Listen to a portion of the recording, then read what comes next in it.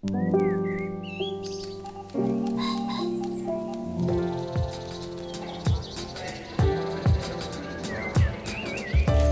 Nadira Goff, and this is the Slate Culture Gabfest Gran Turismo is Cynical and Glorious edition. It's Wednesday, August 30th, 2023. On today's show, the movie Gran Turismo has received an interesting smattering of reviews. The film is, as it relentlessly reminds us with its subtitle, based on a true story of a teen gamer who turned his adeptness at racing simulation games into a career as an actual race car driver. It stars Archie Madekwe of Midsommar fame, David Harbour, and Orlando Bloom. And then Mask Girl is the newest popular Korean drama to hit Netflix, though it's more of a thriller. The dark themes of the show, which centers on a young woman who assumes a masked internet personality, might draw some comparisons to Netflix's 2021 K-drama hit Squid Game. But are they apt? We'll discuss. And finally, Rich Men North of Richmond is the country song by the previously little-known singer-songwriter Oliver Anthony that currently sits atop the Billboard Hot 100 chart, in large part due to its achieved status as a conservative anthem. So dust off your guitar and groom your beard as we dig in. Joining me today is New York Times opinion columnist, and I must say, my favorite home chef on social media, Jamel Bouie. Hey, Jamel. Hello, thank you so much. Yeah, thanks for joining us. Also joining us, and it feels funny to say this, I'll admit, is resident Gabfest panelist Julia Turner of the LA Times. Thanks for letting me take the reins here, Julia.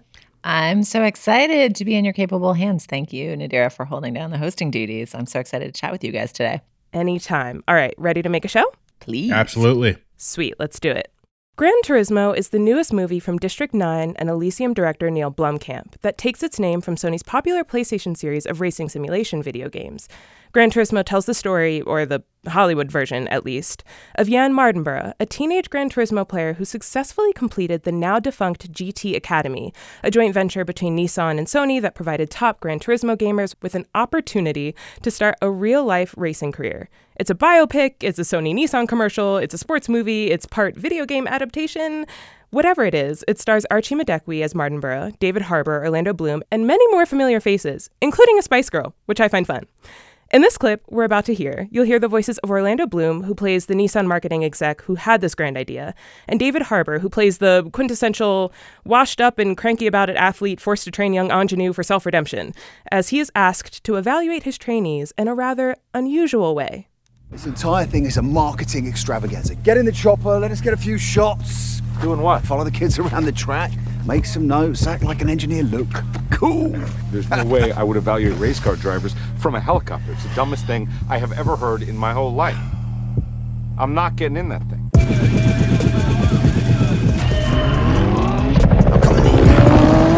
Looking good, Maddie. Looking good on the straight there. Nice line.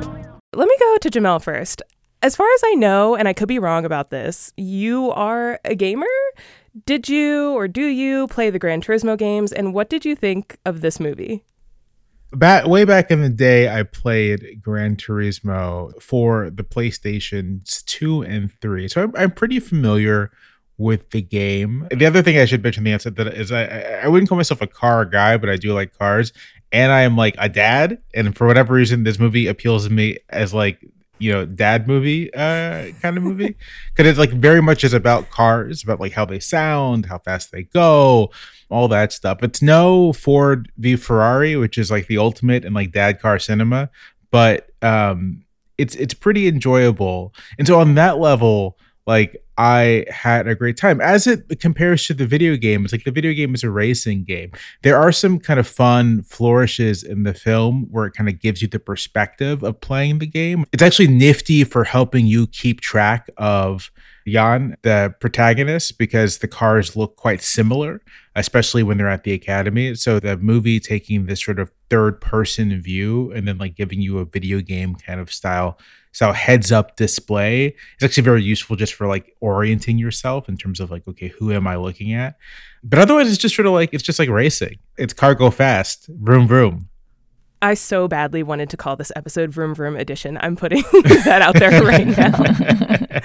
Okay, Julia, what do you make of dad car cinema? What do you make of everything that Jamel said? And what do you make of this movie? Well, first of all, I want to thank my esteemed co-panelists here for being willing to see this movie, which for a movie about a marketing stunt, I want to give it a shout out for having just a great trailer. Like, I think I saw this trailer 10 times this summer, and every time I saw it at a film with my child, maybe it's a mom movie too, like just the particular fantasy it peddles, that your video gaming life shouldn't be sneered at and underestimated by society, and in fact could be teaching you real skills that would have merit in the real world, or a world of kind of physical achievement masculinity rather than gaming achievement masculinity, just struck me as actually an unusual and pertinent fantasy. Like, my sons were fascinated. They were like, whoa, what? Like, that is an amazing, I mean,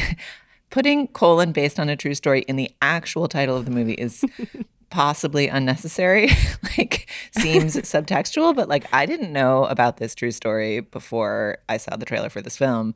And as soon as my family became aware of it, like, it is an interesting fantasy. It's an unusual fantasy. It's a particular modern fantasy. It's not a fantasy that Hollywood has made for us again and again and again, right? There's like, is the gaming thing the real thing? Maybe that's like a subtext of war games, but in a different apocalyptic dystopian way. So I was drawn to the unusualness of the premise and did see it with one of my sons, who was thrilled and like has not learned movie theater voice and just like shouts his opinions throughout the movie and was like, this is the best movie I've ever seen in the middle of it. So I was kind of by his absolute thrill at it. But then the movie itself, it is successful as a sports movie. Like, it is a stirring sports movie. I was excited and teary as the various climactic beats were hit at the end. And I think, Jamel, you're right that the use of the kind of gaming mechanics to help orient people in the action helps. I think both of the two lead performances ground the film. I think the relative newcomer who plays Jan Mardenborough is great. You know, David Harbour, TV star, kind of great to see him holding it down on the big screen. And he just really goes for it and is like surly, salt of the earth trainer guy who doesn't believe, but then he does. I love David Harbour as surly dad. He only gives surly dad, I feel like, in everything that I've seen him in. Even in Black Widow, I feel like he had echoes of surly dad. And he definitely does, as we all know, in Stranger Things. And he just does surly dad so well. He was definitely my favorite part of this movie. Listen, I'm definitely not a dad. I'm not a parent. And me and cars, like, we don't understand each other. As far as I get, it's the Pixar animated film Cars or Bust. And that's basically where I stand on cars and car cinema and, you know, car entertainment. And I do think that there are certain parts of this movie that felt like they were written by ChatGPT or something. I was like, okay, this exact dialogue I think I have heard in plenty movies until this time. But if there's one thing I love, it is a successful sports movie. And it is Jimon Hansu being a dad and being, you know, brisk and then emotional at the end. And that whole arc of, you know, the I did it for you, dad, or am I doing it for you? And like, it's your dream, not mine thing, that is very reminiscent to me of a Disney Channel original movie even. It's just like made for me. And it's one of the reasons why I love sports movies. And I completely agree. I think the way that they used the machinations of the simulation to keep me oriented, because I would have been lost with all those fast cars going around. I was like, I don't know who's who. If it's a white car, I don't know who it is. And so I really like the way that it kept us oriented and kept us, you know, abreast of what's going on and the stakes of the races as they were happening. All of that stuff was really, really cool. But yeah, I think for me, like, the sports movie part of it held up so much more than the commercial part of it, because a lot of it really did just feel like a Sony commercial, or even just look at all the cool things Sony has made, you know? And so much of this movie is incredibly cynical. Like, it is very, I mean, this is the funny thing about, I mean, kind of all Sony Pictures movies, because any Sony Pictures movie that takes place in the modern day and isn't sort of like a real drama for adults has like Sony products in it, and I'm always like, no one in the real world uses Sony stuff that much. No one does. No one uses Sony laptops or, you know, media MP3 players. Yeah. No one does. This is all fake and made up. So to the extent that the movie is a showcase for all of Sony Entertainment Company's various products, it is like extremely cynical. But I agree with you both that this movie absolutely works as a kind of down the line, by the books sports picture. And maybe I've just grown so wary of what's typically in the theaters. Like, I think that in the theater next to mine, they were showing Blue Beetle, which I'm sure is a fine picture, whatever, it's fine. But like, it was just nice to go see kind of like a movie, just like a movie. The cars go fast. There's like your standard emotional beats. You do get Jimon Hansu like being like emoting, that's fun. Of course, a romance, because you always have to have a romance in a sports movie. movie, a little bit of romance, right? Like romance, slightly thin, like very appropriate romance for children. It's like the idea of romance, right? Exactly, yeah. Like feel like romance in the abstract, and otherwise it was totally fine. It's not going to win any awards or anything, but I thought it was a totally good time at the movies. I mean, the marketing cynicism is handled interestingly because you, at one point, you're like, why is this character still listening to a old yellow Walkman? And then you're like, okay. But the character of the marketing genius who comes up with this whole stunt is portrayed really interestingly. Also has among the most interesting hair I've seen on cinema. Like, I think the hair is doing a lot of character work. He's like supposed to be a slick marketing executive, but his hair just looks insanely dirty all the time. And it gives him this sense of kind of like uncontrolled desperation that's really doing a lot, along with Orlando Bloom's just general smarm capacity. But the marketing exec is like, he's not the bad guy or the good guy. And he's meant to almost like puncture the concern that this is a marketing stunt by acknowledging that it's a marketing stunt, and the ethics of it being a marketing stunt are kind of problematic, and like give you permission as the audience to just go ahead and root for the guy. And that basically works. It works in that function. But the other thing that's really interesting is just the ethics of racing. Like, the one part of the movie that didn't quite work for me is the initial training academy where the gamers show up and learn to drive cars. And it's done in such a quick cut montage that you don't actually really have any practical sense of how fucking terrifying that would be, or the kind of emotional terror of the fantasy becoming real. Like, it seemed like there was a real opportunity to engage with the particular unusual fantasy that this movie is about in a more grounded way. And so that montage, which comes for it early, I was disappointed. I was like, ugh, this movie's not going to be any good. And then when they just get into the racing, you're like, all right, well, I guess it's just going to be a good sports movie and not really about that transition. But I did find that there is an incident in the film. I don't want to say too much about it because I don't want to spoil, but there's an incident that highlights how dangerous racing actually is.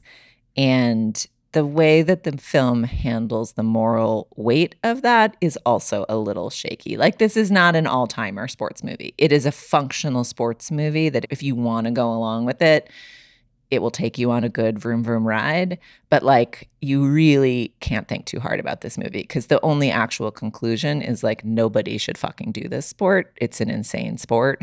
And like, the movie kind of acknowledges that, and interestingly acknowledges this incident, which is also real and is about the danger of racing, apparently because the real Jan Mardenborough insisted that this incident be in the movie and didn't want there to be a movie about his life that pretended this hadn't happened. So I really respect that about him and his acknowledgement of the dangers of racing. But like, the way the movie frames it into a triumphalist sports narrative, it's just like, yeah, it's dangerous, it's racing, that's racing, let's go. Yeah. And you're like, but they make a comeback or whatever. Yeah. I did find that part really interesting. And the one thing I do want to say is I had, just from researching before I saw the movie, I had been aware of the incident and I had watched some video stuff about the incident. And the recreation of the incident in the movie is incredibly well done. It looks almost exactly like what you could find on YouTube or other outlets. But I also agreed that there's a moment after the incident where it's like, okay, here's going to be the sort of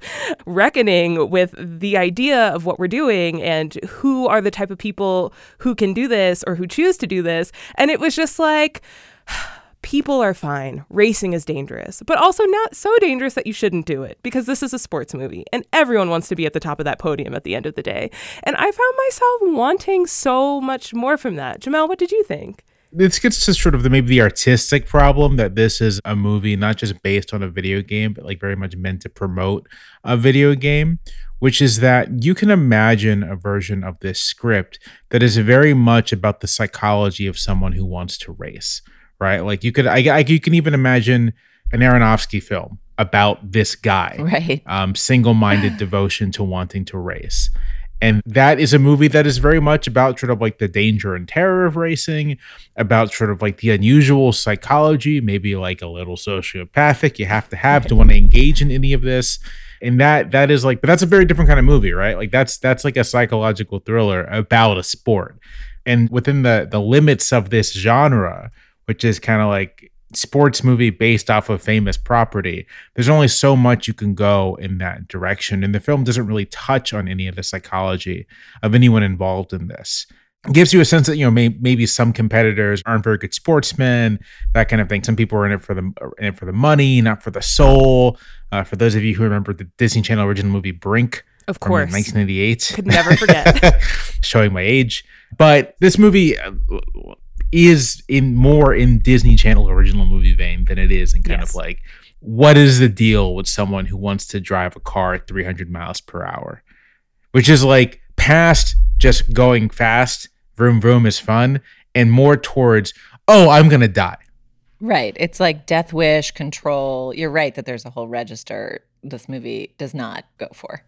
And it's so interesting to me because I feel like there's a constant refrain throughout the movie that only a small percentage of the world's population can do this. And I'm sitting here wondering, well, what about the percentage of the world's population that wants to? like, where do we factor that in? Because I also find that to be somewhat more interesting than the people who can, right? The people who are just innately gifted with a natural sense of coordination or whatever it is, finesse with, you know, these fine motor skills that requires you to be able to do this. But the people who want to do this, and that's, you know, not to say obviously this would be too much for this one movie to get into, and Lord knows if this is successful enough, there might be a Gran Turismo 2 or something. But that's, you know, that's not to say anything about the women racers who are present in the training camp for like 2 seconds and then are sort of never present, you know, afterwards. Like they kind of just show up towards the end to watch as spectators, but there's no mention of how their presence there is breaking any boundaries and how, you know, the psychology might go into why it's heavily male dominated field. And there are so many more things that I think this movie didn't explore, but still at the end of the day, I love a Disney Channel original movie, and I completely agree that that's what this was at its heart, and I will watch that for hours, any day, all day. Yeah. If you are the kind of person who is susceptible to sports movies, this one is worth watching. It is not Pantheon level, but it's definitely solid. And I also have to sneak in, do you guys know why Jerry Halliwell, the Spice Girl, is probably in this movie?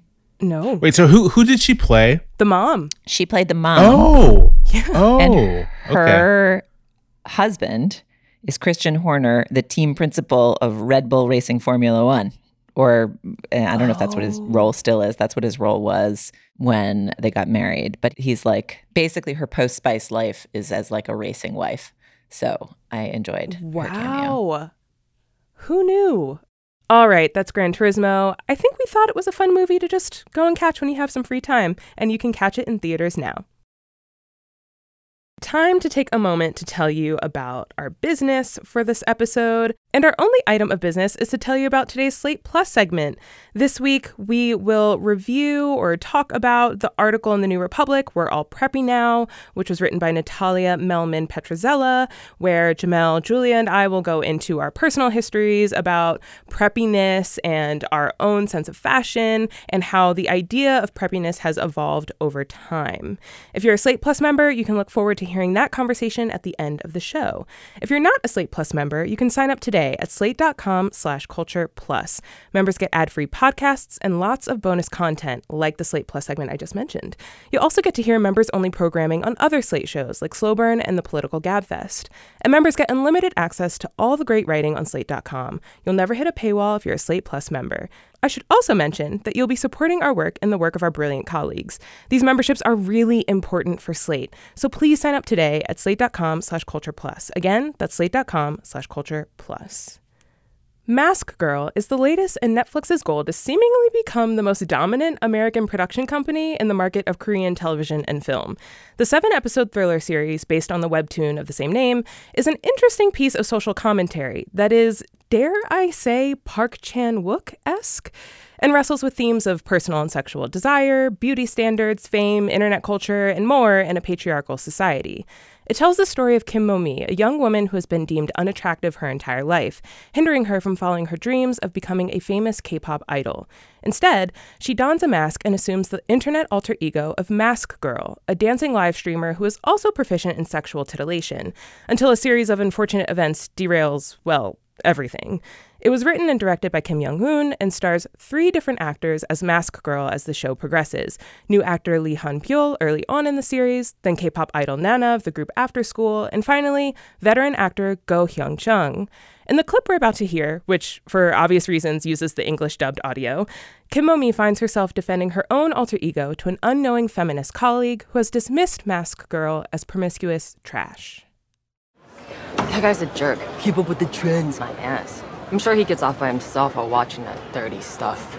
Those live streams are not that dirty. What? Huh? Well, that stuff is called, new media. I read an article about it. People like interacting like that these days, so... Yeah? New media? Come on. Julia, let's go to you first. What did you think of Mask Girl? Well, so first I have to cop to being a K-drama newbie. I haven't watched, I don't think, very much of any of them. I was out the week y'all talked about Squid Game. So I was new-ish to American strain of American television access. And I loved it. There are so many interesting and engaging things about this show. It is incredibly visually stylish. Like, the production design is amazing. So over opening credit sequence, like, I'm a skip intro girl all the way at this point in general. And when people try to make them catchy, they end up seeming twee. And this is like a great opening credit sequence that I watched for every episode that I watched. So many people tried to do the like Mad Men Illo style for years after Mad Men, and it's like the first one to measure up, I think. And the performances are great, and the questions are interesting about appearance and about cultural beauty standards. And it's also interesting to watch a movie about beauty standards set in a culture that is not your own, just because it creates a layer between the whatever beauty standards you grew up thinking about that makes that topic feel fresh. And then as it goes, the plot takes so many turns. There's just so much story. I was watching with my brother-in-law, who watched the first episode and a half with me and then left in the middle. And then I was like, whoa, now there's been 2 murders and it involved a waterbed incident. And he was like, wow, that really took a turn. So anyway, I'm into it. I'm hooked. I thought it was really provocative in a number of ways, like fun from a juicy story perspective. And I'm not sure yet exactly where it's going with what it's trying to say about oppressive beauty standards and internet culture and their warping effect on the human psyche, but it's definitely doing interesting things with those resonant themes. Well, I completely agree, especially with all of your comments about the opening credit sequence, which I also watch every single time I watched an episode. I'm not fully finished, but I'm closer to the end. And the story does take many, many turns. I watch a ton, just a lot of K-dramas, and the churn that K-dramas are able to do in terms of plot always astounds me. Like, I don't think that I've ever watched a K-drama that was just one note. It always goes so many different places. But I think what really stuck out to me with Mask Girl specifically is the specific tone of it, especially for those first 2 episodes. I think my main notes were just old boy but camp. And I think that for me, it really was giving the same sort of dark comedy, but also still a thriller that Park Chan-wook is so great at, except just a little bit more camp, steeped in internet culture, some really vivid colors going on, and some really wonderful music. I love the music throughout the show as well. But yeah, there's something about the tone of the show that shows you some of the most bonkers or depressing or horrifying things, but still has moments of comedy in it and feels unique and odd, but in a really interesting way that you sort of can't get enough of, that I think highlights all of those social commentaries so much more, so stronger. And so I really felt like I was honed in on what it was saying about men, capital letters, and the patriarchy, and the sort of domestic violence, and just mundane violences, and systemic violences, and everything that it was saying about international beauty standards, and specifically Korean beauty standards, which are really rigid and specific to a certain type, and also, what it was saying about fame and wanting to be famous, or having an obsession with a desire that turns a regular fan or an obsessed fan into a dangerous fan. And it made me think of the show Swarm, the Donald Glover show that was about an obsessed fan of a Beyonce-type figure, a fictional Beyonce-type figure, who ends up going on a sort of murderous rampage across the country. And I found that show, as we discussed on this show, to be really unsatisfying when it came to that specific premise. I thought the show excelled when it talked about the inner psychological workings of that protagonist. But anything that had to do with the actual obsessed fan becomes dangerous fan premise, I thought Swarm fell flat. This, to me, is actually maybe more of what I wanted that show to be in that regard. It has a whole bunch of people who have different desires that are very, very strong, obsessions, really, that turn them into dangerous people. And I find the way it depicts each and every one of them separately, but similarly in some cases, to be so interesting. From Mask Girl to someone else, to a grieving mother that comes into the story, who's played by one of my favorite K-drama actors currently, Yeom Hee-ran. She was great in The Glory. It's just the way that it depicts that specific dynamic I found to be so much more successful and better than other shows that have tried to do the same thing. Jamel, how did you feel about Mask Girl? So this was also, I think, my first K-drama ever. I've never really watched any of these things. It's mostly because I watch a lot of movies, but not so much a lot of television, because I just can't commit to anything for that long. But what I've seen so far, I really enjoyed. And what it actually reminded me of, what it strongly reminded me of, was Satoshi Kon's 1998 film, Perfect Blue. 1997, sorry. A psychological thriller about a pop star and an obsessive fan. And I mean, this is obviously the obsessive fan and the pop star. It's almost a genre unto itself. But what makes Perfect Blue so interesting, and sort of what makes the work of Satoshi Kon so interesting, was that he was very concerned with thin barrier between fantasy and reality. How people's fantasies often blur into their realities and shape their real life behavior in ways that can be incredibly destructive. And so in Perfect Blue, the pop star's, I guess, antagonist, like fan, is a woman who herself is caught up in a fantasy of being a pop star and is sort of living vicariously through our protagonist. And there's so much of that in this series. So in some of the resemblances were so strong, even a particular scene with Mask Girl with our protagonist like in the bathtub, which is, there's a famous scene in Perfect Blue of our protagonist in the bathtub. I would not be surprised if the writers and directors of Mask Girl were riffing on Perfect Blue in one way or another.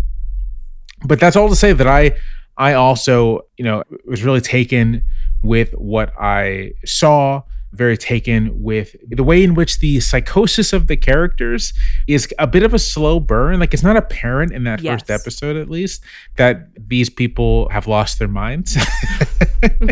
And the extent to which they have, I think, develops quite naturally and like leaves you feeling like disturbed. And that's like, I feel like that's the feeling I felt throughout, which is that I am disturbed by these people and disturbed by the matrix of social relations they find themselves in. And I thought it was very effective. I'm probably going to end up finishing this, especially after the first big twist.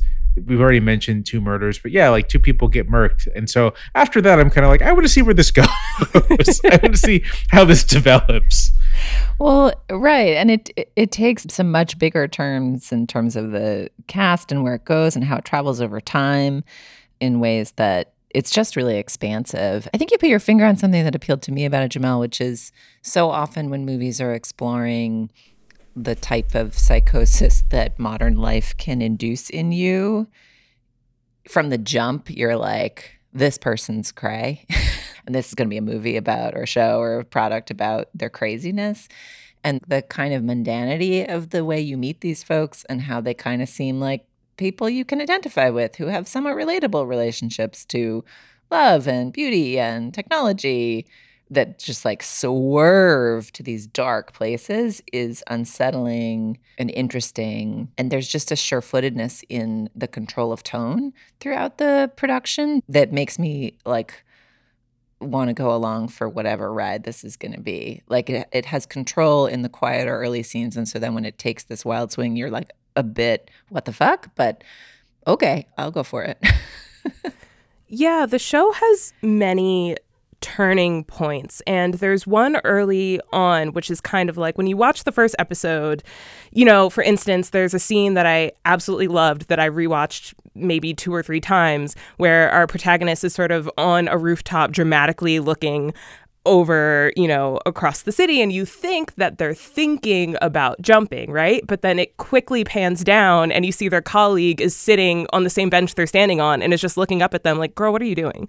And that to me is so funny. It sort of takes this melancholy idea and then transposes some sort of comedy into it that is like, oh, right, okay, this is the type of show I'm watching, which is very different from a scene that I experienced later where I knew something was going to happen, and I'm not going to spoil what it was, but the suspense in that scene is so strong that I was still holding my breath, even though I knew exactly how it was going to pan out, and I was right.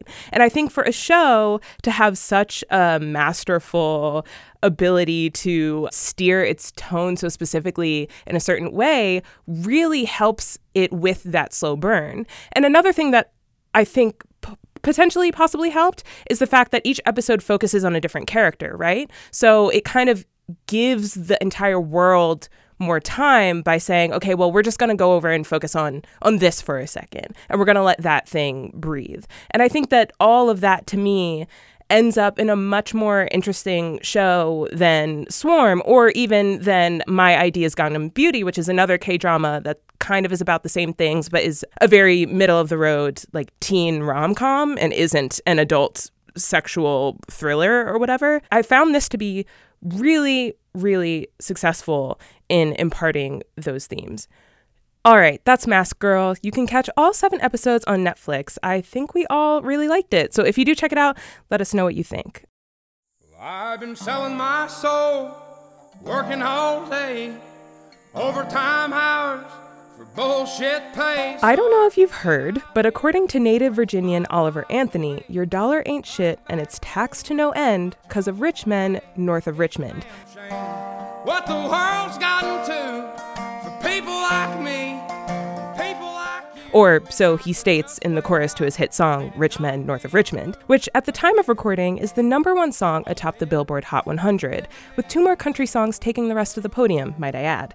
The song has become a conservative anthem, even taking front stage during last week's Republican presidential debate, when the hopeful candidates were asked to explain its appeal. The song has, needless to say, interesting politics, chastising the rich at one moment and perpetuating the welfare queen stereotype the next. And of course, there's the Jeffrey Epstein dig. I wish politicians would look out for minors, and not just minors on an island somewhere. Lord. And this is not to discount the confusing politics of Anthony himself, who wrote the song about his time working in a factory in North Carolina and who apparently disagrees with the right's weaponization of the song. Meanwhile, punk rocker Billy Bragg wrote an alternative leftist version of the song that he believes doesn't, quote, punch down, and instead asks a good question: why not join a union? But the biggest question, maybe, at the heart of this is the song good? Lord, it's a damn shame what the world's gotten to. Okay, Jamel, let me turn to you first. You wrote an opinion piece in The Times titled "The Irony in the Rich Men North of Richmond." What is that irony? Can you rehash it for us? And what do you make of the song and the response? Sure. I'm gonna answer this backwards in the order you asked the questions. First, I don't think the song is very good. I think it's legitimately difficult to listen to. I actually, I live not far from where this guy is supposedly from, just a little bit north of Richmond. And so this music is like, it's a thing in the area. But I don't think this is a particularly good specimen of it, so I'm just throwing that out there. So the politics of the song and of him, of Mr. Anthony, are kind of incoherent, right? As you mentioned, he rails against Richmond, the rich men north of Richmond. So there's a sort of like populist class anger there. But then he's like, well, my dollar shouldn't have to pay for your fudge rounds. Which is a very specific snack. I just feel like I should mention that. If you're fat. He's worried about if people you're on fat. the street who can't eat. He's mad that the rich men don't care about people who can't eat, except for fat people on welfare, apparently. When Republicans embraced the anthem as like a theme, he was like, I'm talking about you guys. So, I mean, to me, the politics of the song are kind of they're the politics of a person who doesn't really pay too much attention, who has like a set of like kind of inchoate grievances, and they're all kind of just like filtered through their cultural position. And for sort of like a young, white guy in a relatively rural area, like that's going to be some sort of like resentment directed to the top and resentment directed to the bottom as well. Now, what I wrote is that what I found sort of just like a little ironic about this is that the anti, welfare kind of like disdain for, people and government benefits part of the song is like just funny because Oliver Anthony is from, as far as I'm aware, from Farmville, Virginia, which is about an hour west of Richmond, and also an hour and some change west of Petersburg, Virginia, which was like the political home of a movement in the late 19th century in Virginia that was like the last kind of like, interracial, class-based populist movement in the state before it was like overtaken by Jim Crow about a decade later. And so there's like a heritage in the state of populist politics, but it's a populist politics like directly aimed at the wealthy and not so much concerned with trying to separate oneself from those at the bottom. And I just found that a little ironic, again, saying that his politics don't appear to be very coherent, right? For example, you're the kind of person for whom the value of a dollar is like extremely important. It actually isn't taxed very much, like at all. If your income is that low, in fact, and you work, the government pays you. It's called the earned income tax credit. And it's like, I don't expect someone to know that or anything, but like if your anthem becomes like a, part of political fodder, it's like worth saying that like some of these objections aren't really rooted in, reality. Yeah, there are definitely certain fallacies involved in this entire thing. And I also agree that I find a lot of it, both the singer and the song, to be incoherent, as you were saying. One of the things that this song made me think back to, Jamel, was the piece that you wrote, I think right around when Trump became the nominee, about how Trump happened, which was sort of pointing out that the white racial resentment was a huge part of Trump's appeal, and that actually coherence is not an operating principle for many voters and citizens.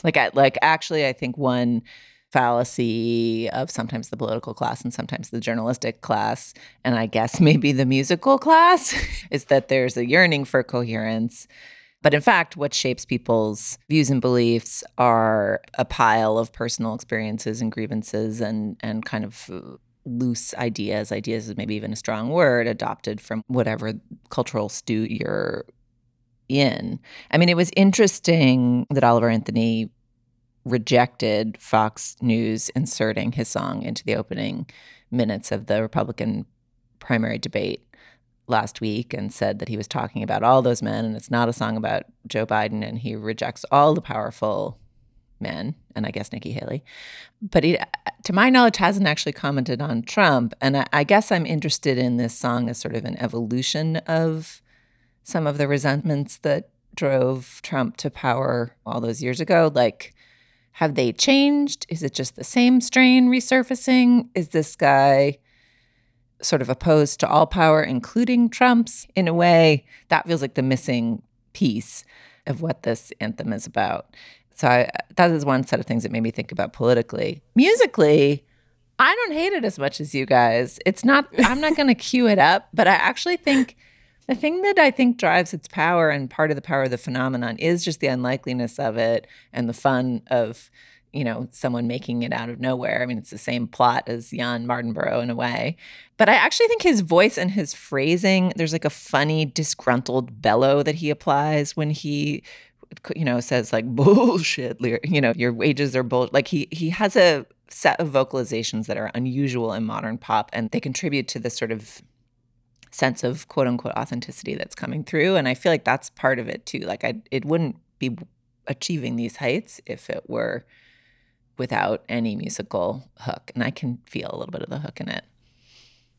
Yeah, I agree. I think it's catchy in a way. And I do think his voice is unique in a way that there's a space for it, for sure. Even if we're talking, not that I think that they are the same artistically at all, but in terms of just a gravelly voice that bellows, right? Like Chris Stapleton is probably cornering the market on that right now, but there is a sort of market for that.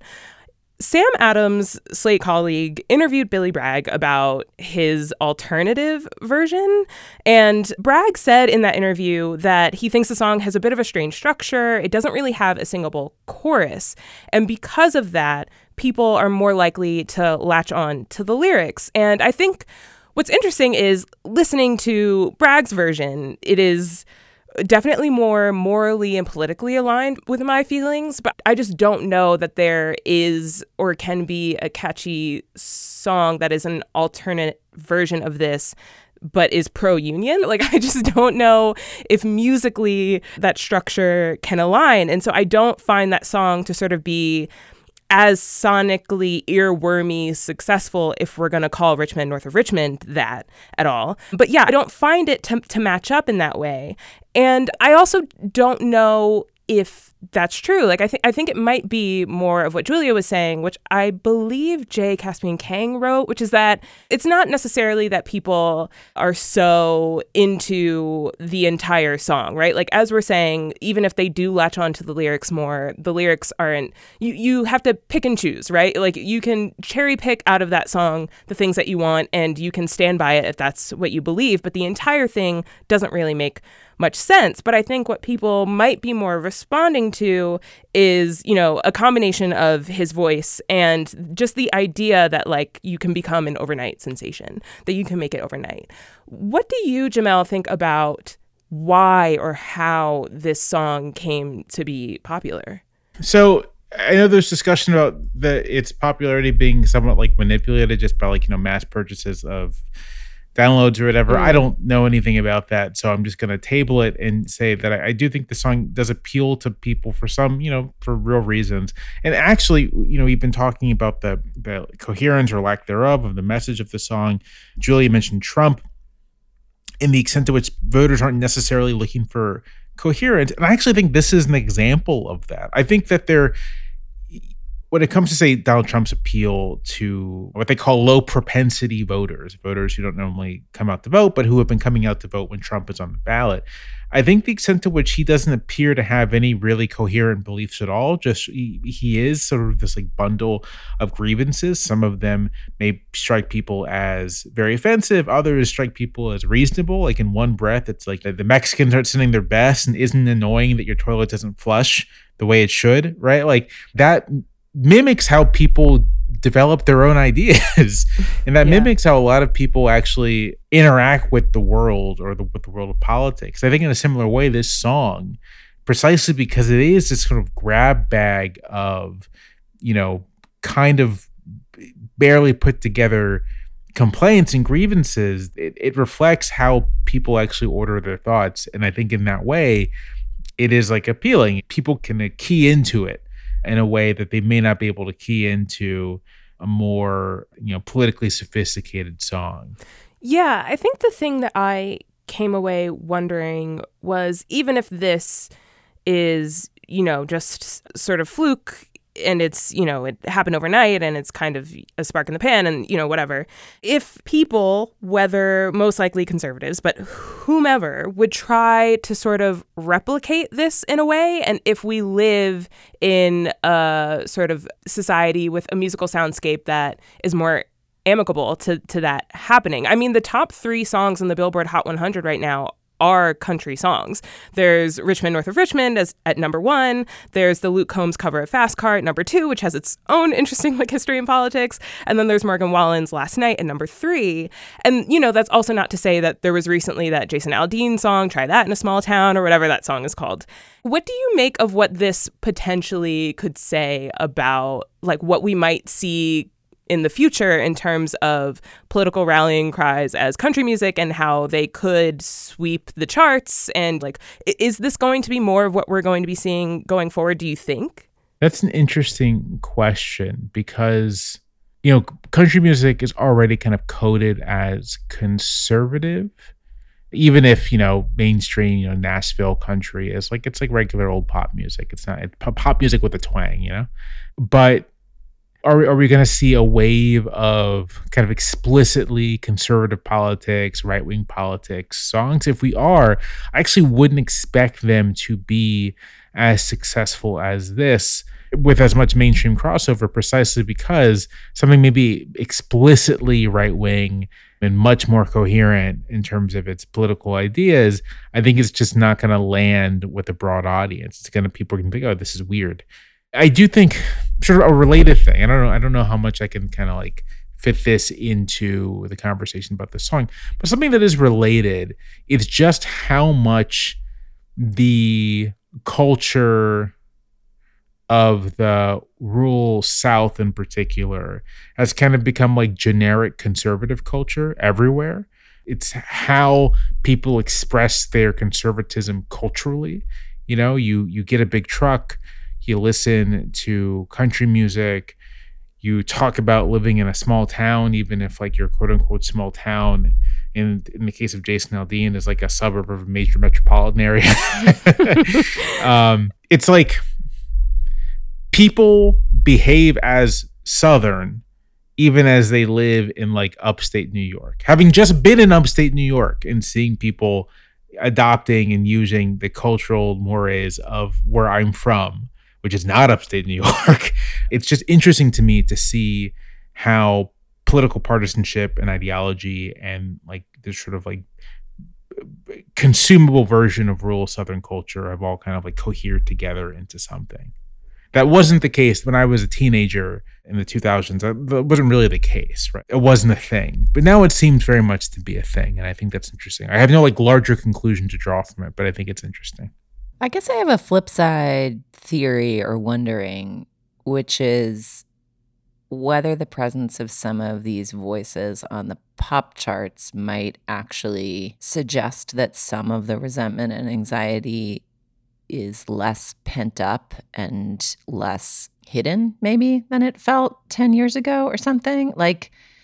If your perspective or pieces of your perspective are represented in lines of this song, I wonder if that might make you feel heard in a way that would weaken the appeal of some of the political forces that are also trying to make you feel heard in a similar way. Maybe that's just a pure fantasia, but there was something about the Trump moment, the initial Trump moment during that primary race, where it felt like he was identifying and channeling and speaking to a populist rage, a class rage that was very thinly layered over a racial rage that just there was not a lot of other voices speaking directly to it.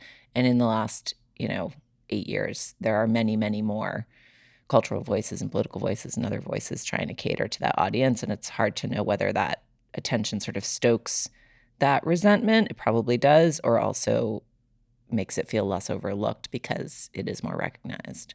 So that's the question I have about what this cultural dominance means, is whether it fans those flames or gives them more outlets in ways that might bend them in a different direction. Yeah, it's definitely a good question, and it seems like we'll just have to wait and see how things shake out in the future. But for now, that's Oliver Anthony's song Richmond North of Richmond, which you can find on music streaming platforms, and you can watch the video on YouTube. I believe it's time for the moment in the podcast where we endorse. Jamel, what would you like to endorse this week? I mentioned earlier in our conversation the movie Perfect Blue, directed by Satoshi Kon, and I'm going to say that you should watch that movie. That's what I'm going to recommend. And also watch his other movies. He passed away, sadly, at a young age from cancer, but he had 4 completed films: Perfect Blue, Millennium Actress, Tokyo Godfathers, and Paprika. Paprika got an American release and was something of a thing.